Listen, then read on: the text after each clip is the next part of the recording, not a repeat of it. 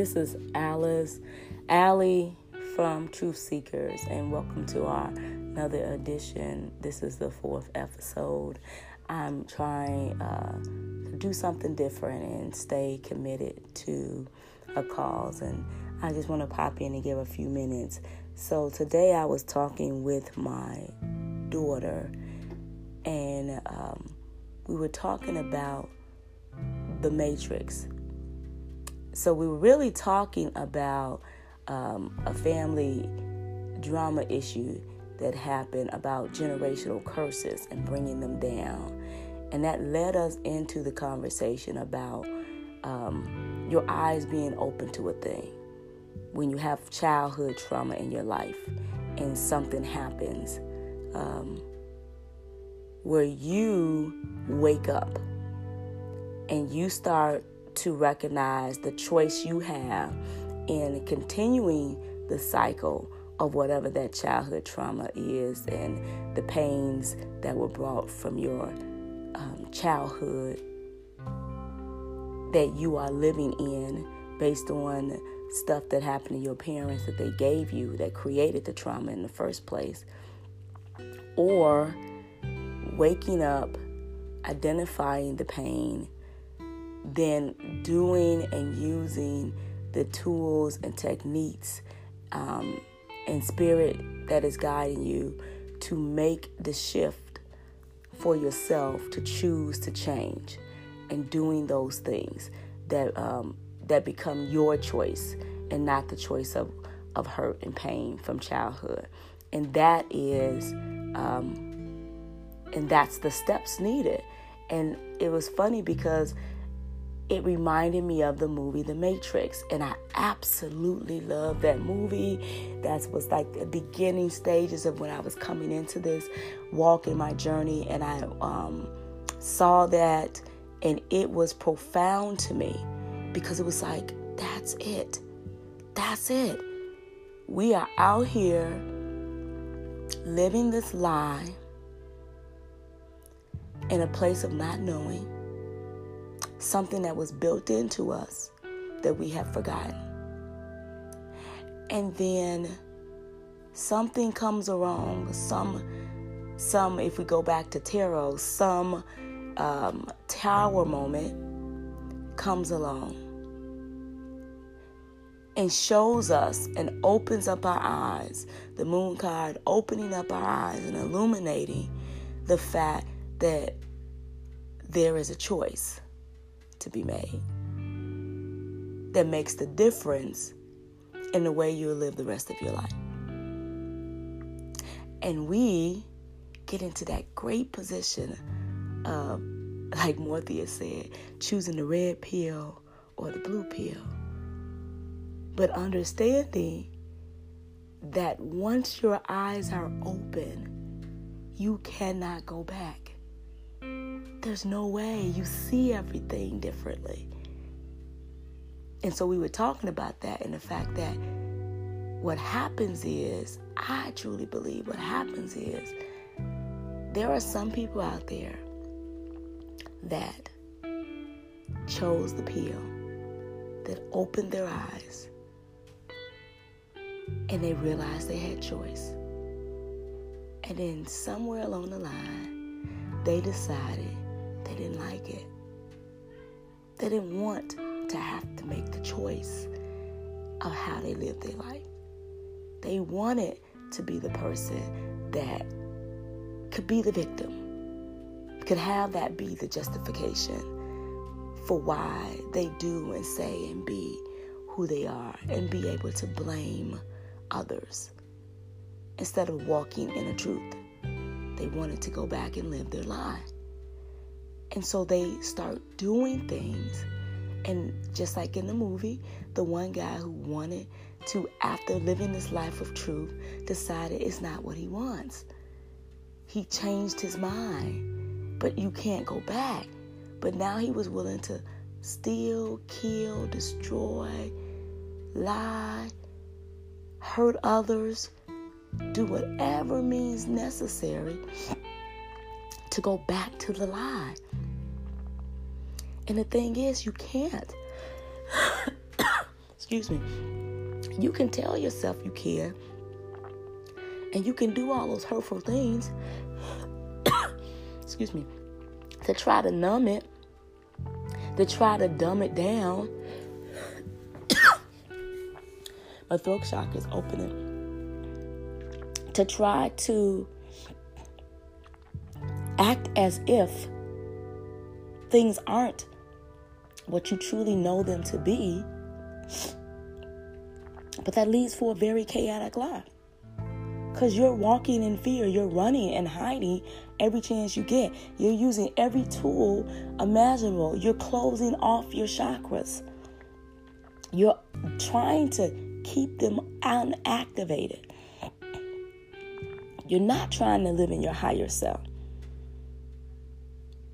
You're doing everything you can to go back to the lie, to keep yourself in a numbed position so that the lie will feel like truth for you. This is where all the addictions come from and all of the stuff that happens, because people are trying to keep the lie alive.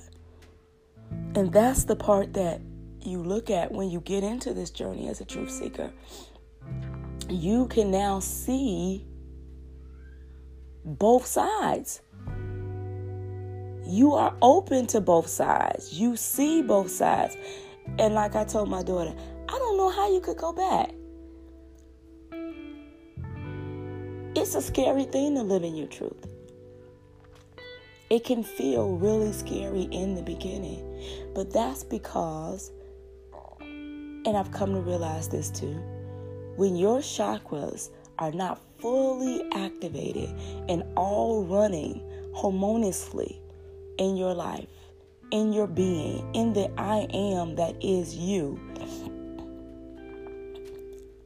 that is when you'll start to look to do that, because that's when it feels scary.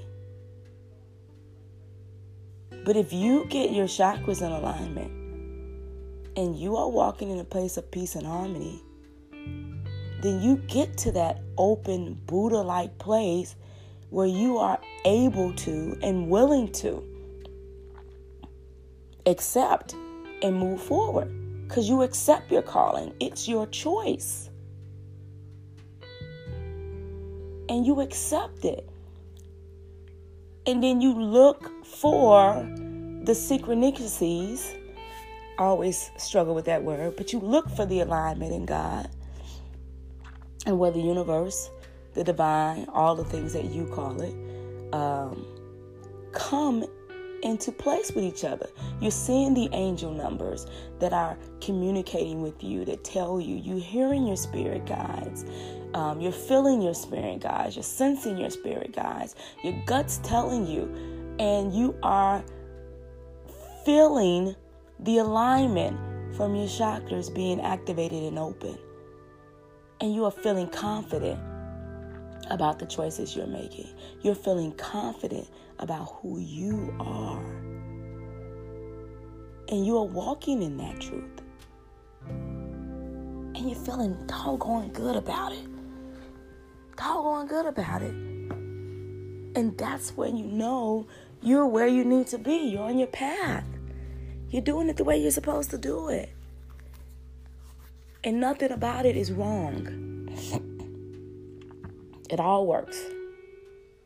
And that's when you start to see things as though all of this is happening the way it's supposed to happen, and none of it is wrong. And even if it feels uncomfortable, because I think that that's what happens when you're shaking up ego in this place of getting fully aligned and walking in your true self. You have to shake up ego. Ego is the one that keeps you comfortable. And you got to be able to come out of the comfort zone to walk in this unlimitedness. And that's the part that is mind-blowing. Because when you're walking in this unlimitedness, there's no control in that. There's choice, but there's no control. You're just moving with the flow. And as things happen, you are in a place of action, not reaction, action and understanding and guidance and seeing how that is all still aligned to where you are going in your journey. And you can quickly see when it's not. And you're able to make the shift. You're able to let go. You're able to move. And you lose the resistance.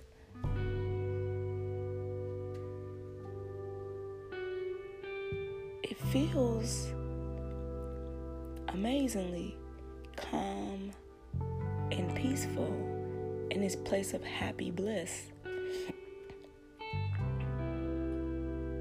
The Ten of Cups.